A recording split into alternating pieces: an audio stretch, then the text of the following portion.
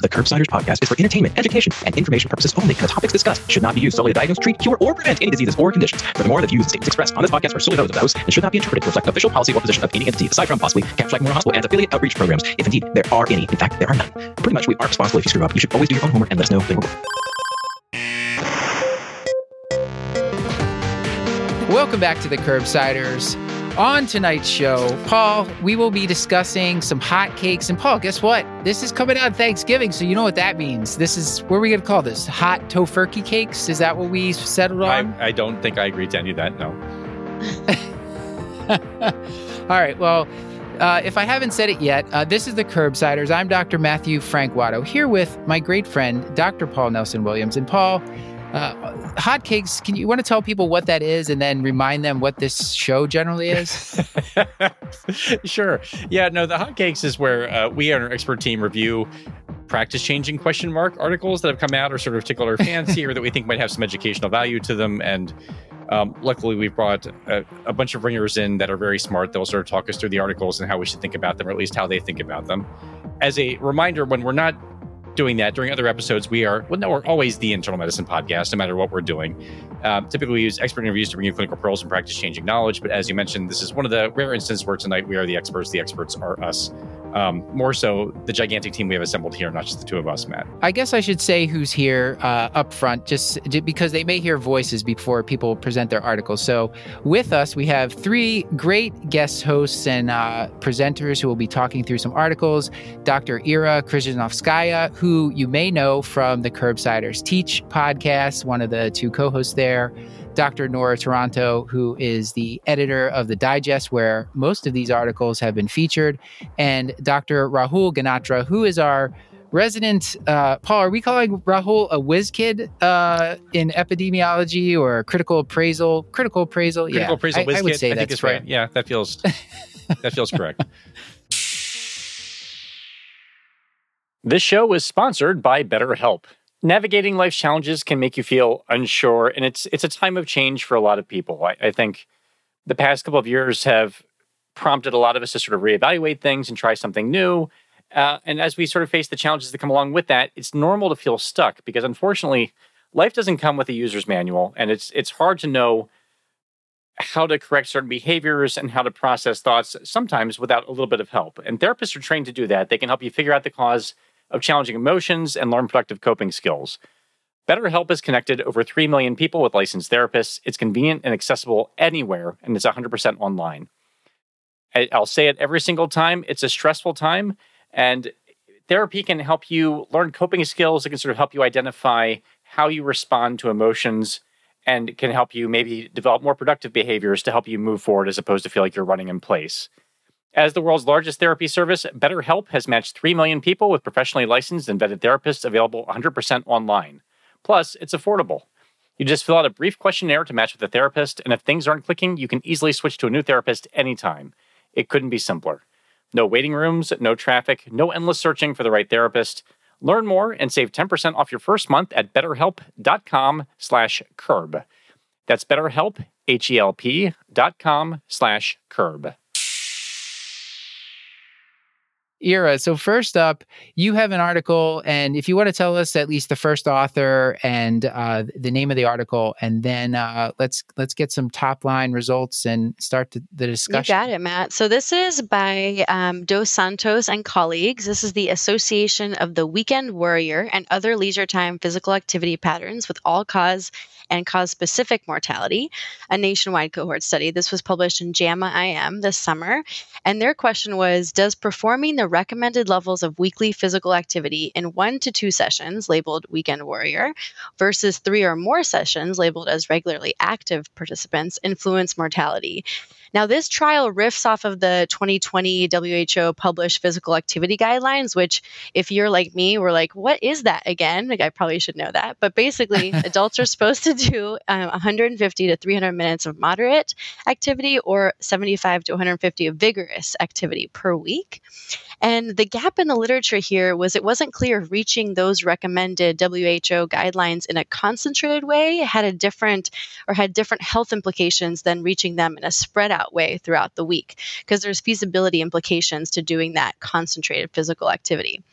And they use the term weekend warriors, but I think it's just because it sounds great, because honestly, doing physical activity on Tuesday and Wednesday in that concentrated time is the same as doing them on Saturday and Sunday. So it doesn't have to be the weekend. So no worries if people's weekend is actually their Tuesday, Wednesday. I like to see some smart branding from a journal, or from the article's author. That's good. Right? Good on Like them. Tuesday is the new Saturday, or Wednesday is the new Sunday. Yeah. And so they hadn't. This trial also hadn't kind of hit that gap yet of the frequency of physical activity and the total volume of physical activity that was needed. That hadn't been evaluated fully in the literature. So this was a prospective cohort study including 300,000 adults and their self-reported physical activity via the U.S. National Health Interview Survey from 1997 to 2013. And their data was linked to the National Death Index through December of 2015. And in terms of the comparison groups, their comparisons were participants by self-reported activity level. So for those folks who were physically inactive, less than 150 minutes per week of moderate to vigorous physical activity, or physically active, greater than 150 minutes of moderate, or greater than 175 of vigorous activity. And again, they also looked at intensity and volume and compared that to all-cause mortality, cardiovascular mortality, cancer mortality. And they only had access to death as reported in that National Death Index, and so major causes of death only. Now, punchline, Matt, were you going to say something? That's what I was going to ask. I was like, so let's get the top line results and then we can dig in a little more, get under the hood of this a little bit more. Yes. So top line results, when we compare to people who didn't exercise at all active groups had less mortality, which is like winning, right? But there was similar mortality outcomes for weekend warriors and regularly active participants. So again, this is good news for folks who are planning to exercise on 1 to 2 days. And they looked at this again as hazard ratios for all-cause mortality for weekend warriors being 0.92 and for regularly active participants 0.85. And so the bottom line for this, if people are asking, kind of, I think about it as exercise is mortality reducing. So it doesn't matter if you're doing it frequently in small aliquots or similar amounts, but in concentrated 1 to 2 day period, which might be easier to fit in for some folks given their schedule. Really, exercise is beneficial to health and to chronic disease. So really just a welcoming feature for those of us who do concentrated physical activity. So essentially, if you hit the 150 minutes a week of moderate or 75 minutes a week of vigorous activity, there's benefit to you regardless of whether or not it's happening quicker. And Ira, now I know you spoke with one of the authors of this trial, so we're going to get to that. But it basically sounds like if I exercise 150 minutes a week moderately or 75 minutes a week vigorously, I should be good for reaping some mortality benefits. I want to go to Rahul here and say, Rahul, did the design of this trial, any sources of chance, bias, what do you think about the power, those smart things that you talk about when you're appraising an article? Help us out. So this study, fascinating read, Era. Thank you for giving me an excuse to read this. I'd been hearing about this, but hadn't read it yet. So I was pleased to have an opportunity to dive in. So this study was really had a couple interesting features about it and some good learning opportunities for us in critical appraisal of the literature. I will just telegraph my final thoughts now by saying that there was nothing that really, threatened the conclusions of the paper in my mind. And I would welcome if, listeners have observed things that maybe I've missed, which happens all the time, please, message us and, tweet at us, because critical appraisal kind of works best as a team sport.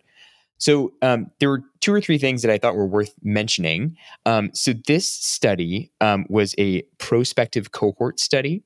And so that means that the comparison groups were defined by the exposure, in this case, the regular physical activity or the weekend warrior pattern, as Era discussed. There was one source that I could identify towards biasing towards an underestimate of the relationship between those exposures and the outcome of mortality, and that was the definition of people who were physically inactive. We're talking a little bit ahead of time that that still included people who were exercising up to, I think, 149 minutes a week. So that is definitely going to include some people who are reaping the benefits of physical activity below the recommended levels in the control group. So that's likely to bias away from the association with either activity pattern and a reduction in mortality. And then another cool thing about this study was the way that the authors attempted to address a problem called reverse causality. And this is where rather than the exposure leading to the outcome leads to the exposure. And this is kind of an interesting problem that, it's good to be aware of and be on the lookout for. And the way that the authors attempted to deal with this was they excluded people with chronic disease at baseline.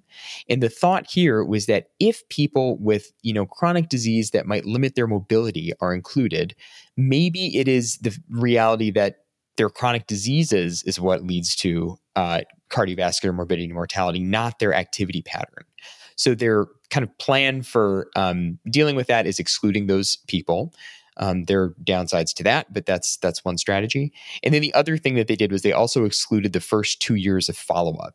And the reason for that is that you need time for exercise and activity, physical activity, to kind of exert its benefit and affect your mortality from cardiovascular causes. So a couple good strengths of this paper. And then I'll also point out that residual confounding is always a concern we have to be vigilant for in any observational research. And in this study, there's a nice example of residual confounding by the total amount of moderate to vigorous physical activity. And you can see that in Table 2, where the authors show the outcomes for each of the 3 exposure groups: people who are inactive, people who are weekend warriors, and people who are regularly active. And you can see that the hazard ratios for the regularly active folks were all suggested a reduction in all-cause mortality, cardiovascular mortality, and cancer mortality, but we don't see that same reduction for weekend warriors. So that's because these observations are confounded by the total amount of moderate to vigorous physical activity. And in the sort of final model where the authors did control for the amount of physical activity people were getting, we see that difference disappears. So I interpret these results as, if people are able to perform the recommended amount of physical activity, not, with any regard to how it's spread throughout the week, whether it's regular throughout the week or if it's concentrated on 1 or 2 days, that this evidence suggests that those people still derive the same mortality reductions. So exciting study, relevant to a lot of people I know in internal medicine, and particularly the residents I work with.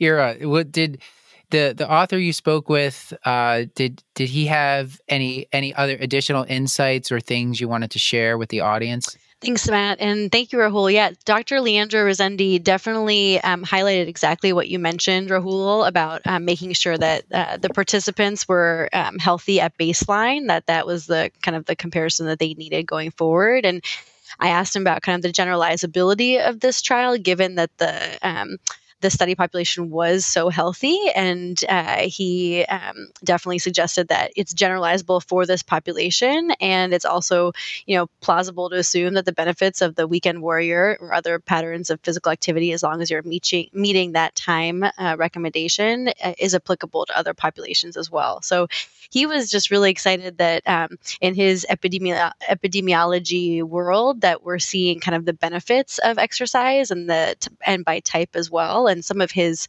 group's work has been published in Circulation as well, and looking at the types of exercise, and that, the more you get, the better it is. And I think that's another kind of bottom line punchline for us with this trial, is just remembering that exercise is healthy and so beneficial. And if you can only do it in 2 sessions, then that's great. It still works. And I saw another article talking about like resistance training at least twice a week, and that or muscle strengthening activities, essentially resistance training, also seems like it has a mortality benefit, and this was in patients older than 65. So it is exciting to see this kind of stuff out there. Hopefully we can convince people to do it or figure out ways to fit it into their life. But I guess the weekend warrior, this 1 or 2 sessions a week pattern, makes it easier.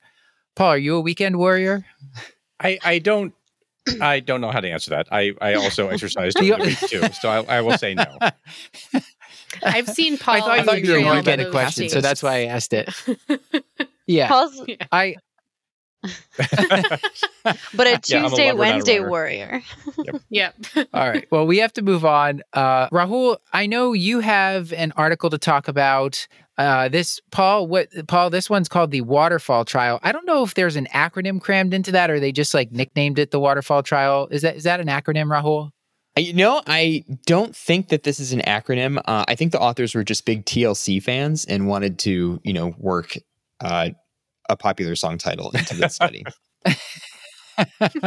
So, how about you tell us the author, the name of the trial, and let's get into some of the the top line results here. Yes, it would be my pleasure.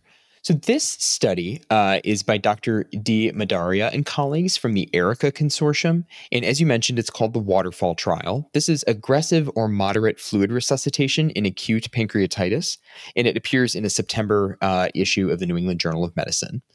And this paper asks the question, which is a more effective and safe fluid resuscitation strategy in acute pancreatitis? Really aggressive resuscitation, and I'll define that in just a moment, or kind of more restrained, moderate resuscitation depending on volume status.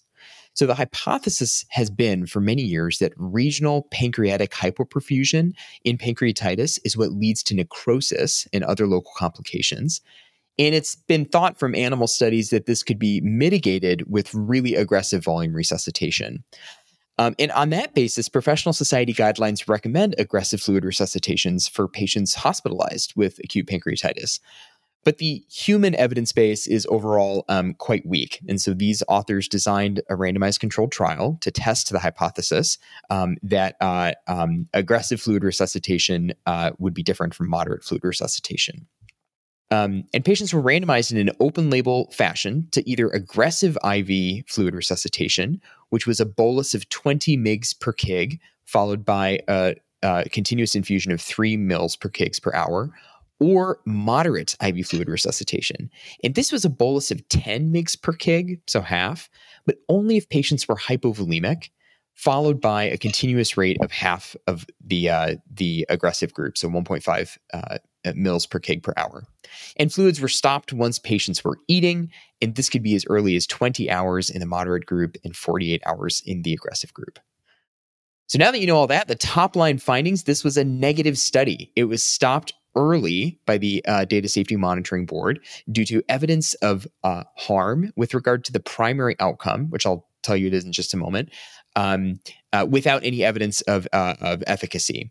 So the primary outcome was a composite that reflects the development of moderate to severe pancreatitis during the hospitalization. And this was the development of either local complications, exacerbation of other underlying diseases, a creatinine elevation above 1.9, hypotension, or a reduced P to F ratio.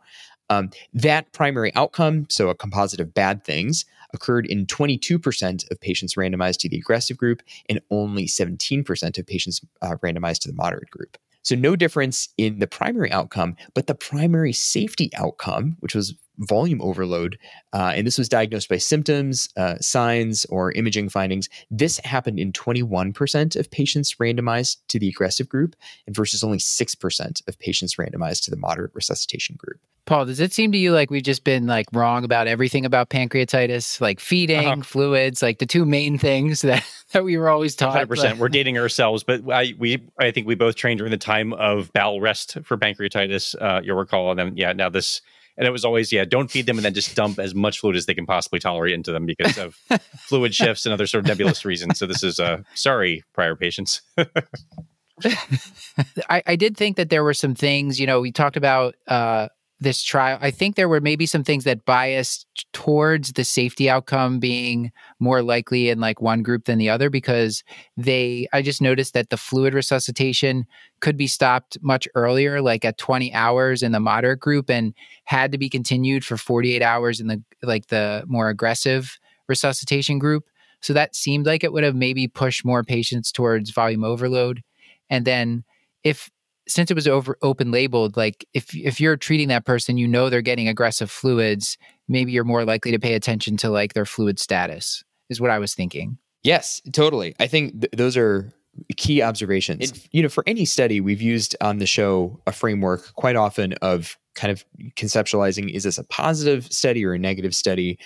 It's a little arbitrary, but with respect to the primary efficacy outcome, you could call this a negative study because there was really no difference between the aggressive strategy and the moderate resuscitation strategy. So then that clues me in to look for sources of that being a false negative. I'm not really finding any. You might wonder if the study was stopped early. Could this have been underpowered for the primary efficacy outcome? I'm actually not concerned for the study being underpowered because the point estimates actually suggested a higher incidence of the bad primary outcome in the aggressive group. And the confidence interval in a study that's underpowered is wide and just crosses unity, and you kind of wonder if we had more people with the narrower confidence interval achieve significance. I don't think that would be the case here. I mean, the limited data they had from the patients who were enrolled suggested that they really was no benefit of aggressive resuscitation. And then for the safety outcome, I think you hit the nail on the head that the open label nature of this study probably did clue in assessors to kind of look for signs of volume overload. It's a pretty big difference. So that does make me kind of think that, even if there is some ascertainment bias in the rates of the outcome of volume overload, that based on what the specific outcomes actually were, that probably does represent a real signal. I would like to apologize to all the patients and trainees who I have, told aggressive resuscitation is the way to go, because I really think that this article provides really strong, compelling evidence that there is not really much benefit to flooding people. So I think that in the tofurkey season, this gets 5 hot tofurkey cakes from me. I think this is ready to change practice. Yep.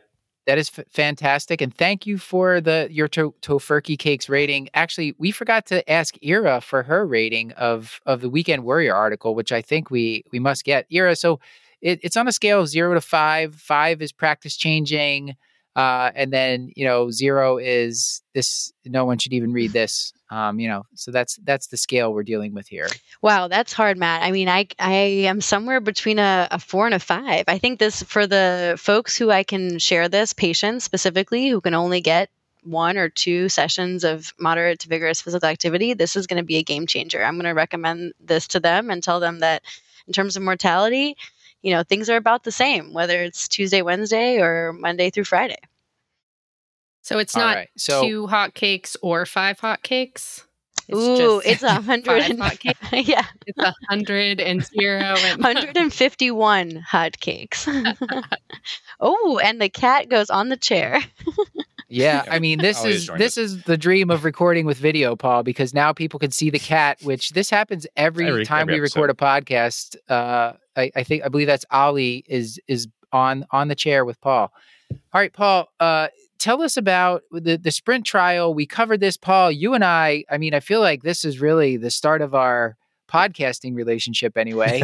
We had known each other for quite a long time. Yeah. Sprint trial, episode number 2 of the Curbsiders. And now this is going to be episode number 400 something, which is sad in some ways. But right. We're revisiting the sprint trial, Paul. So tell us about it. As we march towards death, I think it's important to sort of re-examine things. And that includes the sprint trial.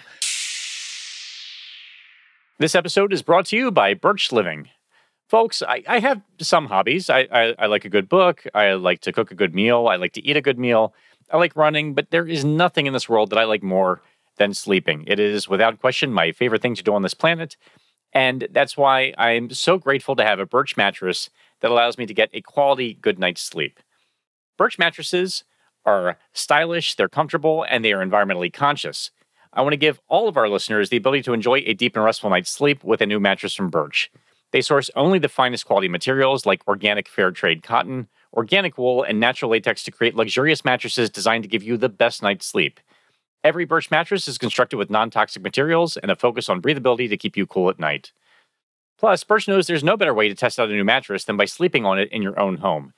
That's why they offer a 100-night risk-free trial. Try out your new Birch mattress, see how your body adjusts, and if you decide it's not the best fit, you're welcome to return it for a full refund. Birch mattresses are shipped directly from their manufacturing facility to your door for free. The mattress comes rolled up in a box. It is super easy to set up.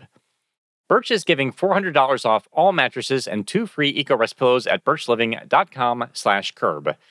Again, that is $400 off and 2 free EcoRest pillows at birchliving.com/curb. Sleep better with Birch. So this is an update to the SPRINT trial. This is from Yeager et al., found in JAMA Cardiology. This is longer-term all-cause and cardiovascular mortality with intensive blood pressure control, a secondary analysis of a randomized clinical trial. So this group, in essence, wanted to know. So the SPRINT trial, as I'm sure we're all familiar with, it's, I think, to me, maybe the most important trials in my recent practice. They looked at intensive blood pressure control versus standard blood pressure control in patients that had elevated cardiovascular risk. And that elevated cardiovascular risk was clinical or subclinical cardiovascular disease or chronic kidney disease. It had a great larger cohort of sort of older patients. So it looked at patients that were at higher risk and looked at whether intensive systolic blood pressure control versus standard improved mortality. And turns out it did. But the trial, as you recall, was ended a little bit early. It was like in 3 years and change because there was such a benefit. They're like, okay, we know the answer now. We should probably stop doing this. And the authors of this particular article wanted to sort of extend things out and see how we were doing well after the trial and sort of extrapolated out data and wanted to see if the benefits of mortality, of all-cause mortality and cardiovascular mortality persisted even after the actual study period. The trial participants were linked to the National Death Index, and so they looked at those numbers between 2016 and 2020, so missing out on COVID, which probably would have thrown things off a little bit. And then for the blood pressure, they extracted the longitudinal data of systolic blood pressure from 2010 to 2020, and they only had a smaller cohort of patients they were looking at this with, but still a good chunk. I mean, close to 3,000 patients that they were looking at. And so basically, the cardiovascular mortality benefit was seen in the intensive arm between 2 to 5.5 years, and then it sort of attenuated throughout the observational phase. The systolic blood pressure, interestingly, also went back to around 140 for both groups, whether they were the intensive arm or whether they were on the standard arm. So, Paul, you're saying basically the blood pressure just if you take your foot off the gas or the brake, the blood pressure just went right back up in the treatment group. And then the benefits seem to just disappear by that 5-year follow-up point. I think you nailed it. I think that's why this is important. I think this probably reinforces that the results from SPRINT were real, because when the blood pressure was well controlled, you saw the benefits, and when it was less controlled, those benefits went away. So I think right. the bigger takeaway from this is that, and there's lots of reasons for why it went that direction. Like this, these patients returned back to their clinicians immediately after the SPRINT trial and were no longer in the study, so they weren't getting these very rigorously protocolized blood pressure measurements. They were not being seen every 2 months. They were, their treating physicians may not have even had the same targets as the SPRINT investigators. So there's lots of reasons why the blood pressure may have gone back up. But in any case, I think this makes an argument that tighter blood pressure control reduces mortality, and that it's just, I think, an argument to be diligent and sort of, as you say, keep your foot on the gas pedal as you're treating these patients with systolic hypertension. And was there actually a difference between the observation follow-up period and the actual trial period in the number of antihypertensives that patients were on? Do we know, or do we not have that data? The data may exist. I do not recall it if it does. Yeah, I did not come across that either. I wasn't digging around deeply in any supplements, so that may exist, but that wasn't something I read about. Are you wondering if more medications were added on or if medications fell off? What was your question about that specifically? Yeah, kind of like that. It seems likely that some medications probably fell off in the follow-up period. But if they're no longer getting free boutique ARBs, right, then exactly. I think it's a fair point. No, genuinely. I think as spending most of my time in primary care right now, it's just, and Paul, maybe you find this as well. I think that oftentimes there's just so much inertia, and then sometimes patients aren't believing their blood pressure is really high. People are really hesitant to add on extra medications. And I just feel like if we ever get to a state where there's constant monitoring of blood pressure, like we talked about on the AFib episode recently, Paul, that may help people, self-monitor, self-regulate, and be more adherent because they'd be more aware of it. I think it's a tricky problem to treat. And with all that support in the SPRINT trial, it's not surprising that, you saw benefit when it was actually controlled. But even then, they couldn't get it down to below 120. Let's remind ourselves. It's hard to treat blood pressure. It's hard to treat blood pressure. And it's the absence of symptoms makes it, I think, especially challenging. It's hard to convince people that it's super important until something catastrophic happens. And I think it's going to be sort of hard to move that needle particularly, I think. Well, fortunately, Paul, we have a really easy trial to interpret to end the show today. Just nothing, no controversy about this. I didn't see anything about it on the news. And who better to talk us through this than the great Dr. Nora Taranto? So, Nora, do you want to tell us who wrote this article and tell us about it? So Brett Auer and Al wrote this article. It's the Nordic Study Group, Nordic meaning the Nordic European Initiative on Colorectal Cancer. And you definitely pause for one moment. Paul, how do you rate the name of this study group here? I mean, research is hard, but that's an intensely lazy acronym. That is, they should be ashamed of themselves. It should have gotten zero traction until they worked on that. All right, Nora. So you said your article, the Nordic trial. Tell us about it. Indeed. So the Nordic trial looked at the effect of colonoscopy screening on the risks of colorectal cancer and related death. The trial results were just published in the New England Journal of Medicine in the end of October.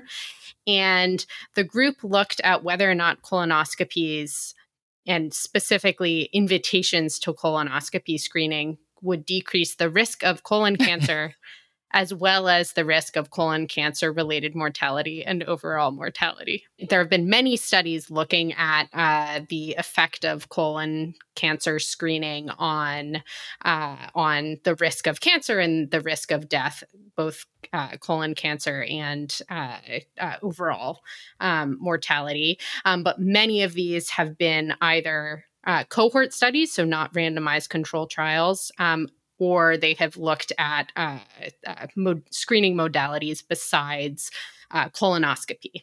And colonoscopy is one of them. I was going to say, Nora, this was very surprising to me. Like, I just thought, I was like, oh yeah, colonoscopy, there's got to be tons of randomized trials just showing that that's like our best. And then you find out that there's not any, which is, surprising. It's a very common test.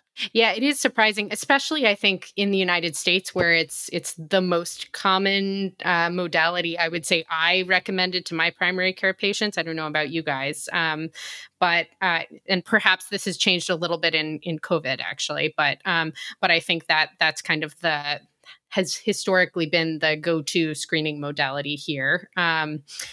Though that may not be the case elsewhere. And so the study actually looked at populations in Nordic countries, as you might have guessed, in Poland, Norway, and Sweden, looked at almost 85,000 men and women between 55 and 64. And they compared a invitation to screen group with the usual care group, and kind of importantly, the usual care group was not getting invitations to screen for colonoscopy, or was not getting colonoscopies or colorectal screening testing during the. Is it true, Nora? None of the patients in either group had undergone screening, right? That was one of the Correct. exclusion criteria. And the reason they were able to do that is because it's just not standard practice to invite people for screening colonoscopies in those countries, which was, again, I was like, what? I thought this was just like, I thought everyone was doing this. Yeah. And I think, correct me if I'm wrong, any of you, but I think that some of that has changed over the last 15 years. So there are more colorectal screening protocols in several of these countries, but they did not overlap with the population that was studied in this trial at all. Mm-hmm. So it was a pragmatic trial, which was designed with the intent of trying to reflect as close to real-world clinical practice as possible. And the groups were this invitation to screen and usual care.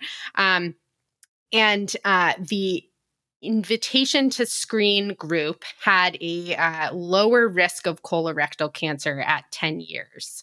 Now, that didn't translate to a lower risk of colorectal cancer-related mortality or a lower risk of overall mortality. And so that's kind of an important discrimination there. It was an 18% lower risk of colorectal cancer diagnosis over those 10 years. And the number needed to invite of the screening test was 455 individuals to prevent one case of colorectal cancer.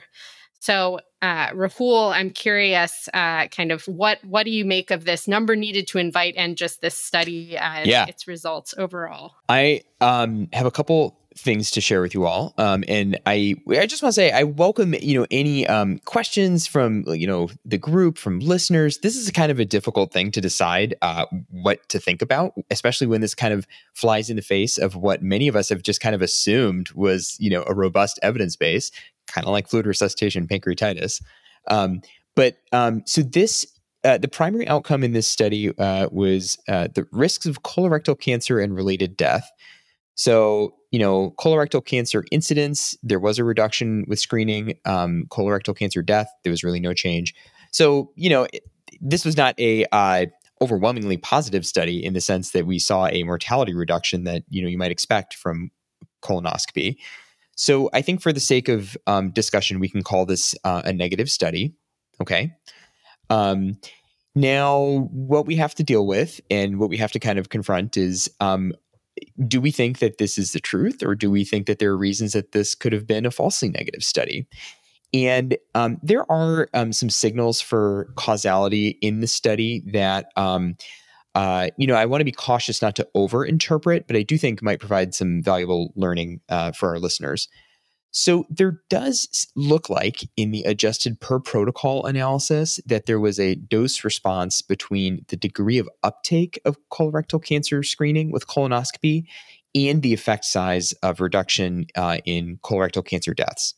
So overall, only 42% of the people in the intervention group actually ended up getting a colonoscopy, which is a big drop off between the number of people who were emailed or who were snail mailed an invitation and who ultimately got a colonoscopy. Okay. So that's an important source of bias towards a null finding. But then within the 4 countries that were included, the rates of uptake differed quite a lot, from a low of 33% of people in Poland to a high of 61% of people in Norway. And so in the adjusted per protocol analysis, the effect size on colorectal cancer mortality was bigger in Norway than in Poland, which makes me wonder, is this a reflection of the fact that if you do more colonoscopies, the beneficial effect is able to become apparent? So that's one possibility. Another possibility is whether or not this study was long enough for the benefit of colorectal cancer screening to kind of become apparent. And we know from studies of fecal occult blood testing in colorectal cancer that it takes a long time, like more than 10 years, for the mortality benefit to become apparent. So I'm kind of waiting for the final analysis of this study, which I think is planned for 15 years after randomization, to kind of answer that question. And was this a long enough time horizon to really see a difference? The last thing I'll say, people who want to believe that colonoscopy is what we should be doing, I think are prone to gravitate towards the results of the per protocol analysis, which did suggest a reduction in colorectal cancer death. So it's just important to remind all of us kind of what the per protocol analysis means and what that is. So that is looking at the effect of the intervention among people who got colonoscopies. Okay. And the important thing to be aware of with that is that when you only look at people who got the intervention as opposed to the entire study population, the intention to treat population, you are kind of sacrificing some of the benefits of randomization. And I don't think it's controversial to say that this study is vulnerable to post-randomization confounding and selection bias because of the fact that only 42% of people in the intervention group ended up getting the colonoscopy. And this was sort of a result of this being a pragmatic trial where consent was done after randomization, in contrast to how randomized trials are usually done, where you consent a patient and then randomize them. So, consent is kind of an important process. That's where patients are kind of told all about the risks and benefits of a study intervention. So, I have to wonder, would uptake have been higher had patients had the opportunity to undergo consent before randomization? So this is one of the trade-offs we make with pragmatic trials. It would be impossible to study something like this at this scale by individually consenting every patient. So it's a trade-off we made. But I just think it's important for people to know, it is important to, when you're counseling patients, have some estimate of what the effect might be in the individual. And it's really hard to extract that from a randomized controlled trial where not a lot of people did the intervention under study. So you're saying like the randomization or the consent process, the patient's essentially getting like education about why they may benefit, kind of like what we do in clinical practice, where we're saying, hey, I think you should get a colonoscopy because we can find cancer or polyps that could become cancer. We could find cancer early, and that would potentially benefit you. So it's more a little bit like what happens in practice. And if you just get this thing in the mail, you may not read it. And I think that's one of the main limitations to me of this whole thing. I do also wonder how the evolution of like communication modalities in medicine would affect the results of this. Kind of what with so many more patients having access to pretty much real-time communication with medical teams and professionals who are doing community health outreach and saying through the phone, just through email or through electronic medical communications. We recommend this, kind of doing behavioral nudges, like how now the data would change. And I was going to say, Nora and Rahul, I wonder what y'all say, because this is relative to your comment, Nora, that some people think of this study as more of a efficacy of implementation of a screening program, as opposed to necessarily like, should we be utilizing colonoscopies for colorectal screening? But just like, are we evaluating the efficacy of this invitation? And what you all think about that. And my second comment is, I just want to say, as somebody of Polish descent, Poland is not a Nordic country, so I'm not clear what happened there. But I do love that Poland was included. I'm just like unclear about our definitions of Nordic countries. But also want to feed that back. Yeah.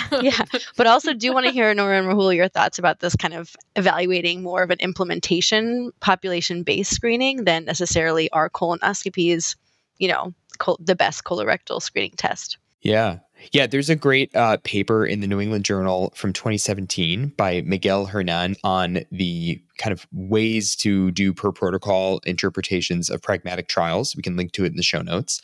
And a point that they make that I think is really kind of understandable and helpful in this situation is an intention to treat analysis in a pragmatic study is really testing the effect of treatment assignment in a particular trial, not the effect of the intervention itself. Because, the effect of colonoscopy screening could be different in an individual patient who has a precancerous polyp and is going to get colon cancer. And we always have this tension between trying to take average treatment effects from large randomized trials and translating them into the individual patient. So I think you're right, Era, that this was a test of the invitation to colonoscopy screening in this pragmatic trial, and whether or not we can really generalize to the individual patient. We're going to need information beyond what was provided by this study. Along the lines of generalizability, I guess, and I don't know if you all know the answer to this or have gotten deep in this in your reading. I wonder how sure we are that this population is comparable to the population in which we serve too. You think about sort of the modifiable risk factors like tobacco use and obesity and alcohol consumption. And I just wonder if this is sort of a one-to-one correlation with our own patient population too, and if it's directly applicable or not. Yeah, I mean, I don't have the content expertise on this that I'm sure many of our listeners will. So again, I invite knowledge if anyone has any. But one concern I would have about kind of abandoning colonoscopy as the standard screening modality on the basis of this study is that, you might expect that to have ramifications for equity of care in the United States, where we've got a bunch of different populations of varying risks. So I think we would have to sort of think, long and hard about like who our patient population is and what the sort of baseline risk is for lesions that might be missed by strategies that don't involve colonoscopy.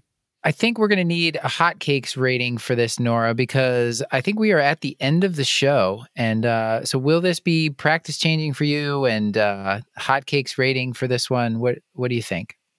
I think I'm going to give it 4 because it is a really important trial. But I don't think it will change my practice. And I'm excited about several other trials that are in the works, specifically some that are comparing the different screening modalities, colonoscopy and FIT testing. I think those will be helpful to have. And I'm not ready. Like we said, this was more of a implementation of a screening program that it was convincingly looking at more so than the actual how well colonoscopy works. And as Paul pointed out, different population. So I think we've done some great work tonight, everybody. Four articles, lots to discuss. Hopefully the audience learned some things, and I know I did. So I think it's time, Paul, to go to an outro. Terrific. Will do. This has been another episode of the Curbsiders at bringing you a little knowledge food for your brain hole. Yummy. It was anyone's to take, but you claimed it. I totally give you that. Get your show notes at thecurbsiders.com, and while you're there, sign up for our mailing list to get our weekly show notes in your inbox. Plus, twice each month, you'll get our Curbsiders Digest, edited by the great Dr. Nora Toronto, recapping the latest practice-changing articles, guidelines, and news in internal medicine. And we're committed to high-value, practice-changing knowledge. And to do that, we want your feedback. So please subscribe, rate, and review the show on Apple Podcasts or now on Spotify. You can also send an email to askcurbsiders@gmail.com. A reminder that this and most episodes are available through VCU Health for free CME at curbsiders.vcuhealth.org. I wanted to give a special thanks to all my wonderful co-hosts tonight for helping to write and produce this episode. The technical production for Curbsiders is done by Podpaste. Elizabeth Proto runs our social media. And finally, Stuart Brigham composed our theme music, which we all love. So with all that, until next time, I've been Dr. Matthew Frank Watto. I've been Dr. Rahul Ganatra. And I'm Dr. Ira Krishnovskaya. And I'm Dr. Nora Flout Toronto. And as always, I remain Dr. Paul Nelson Williams. Thank you and goodbye.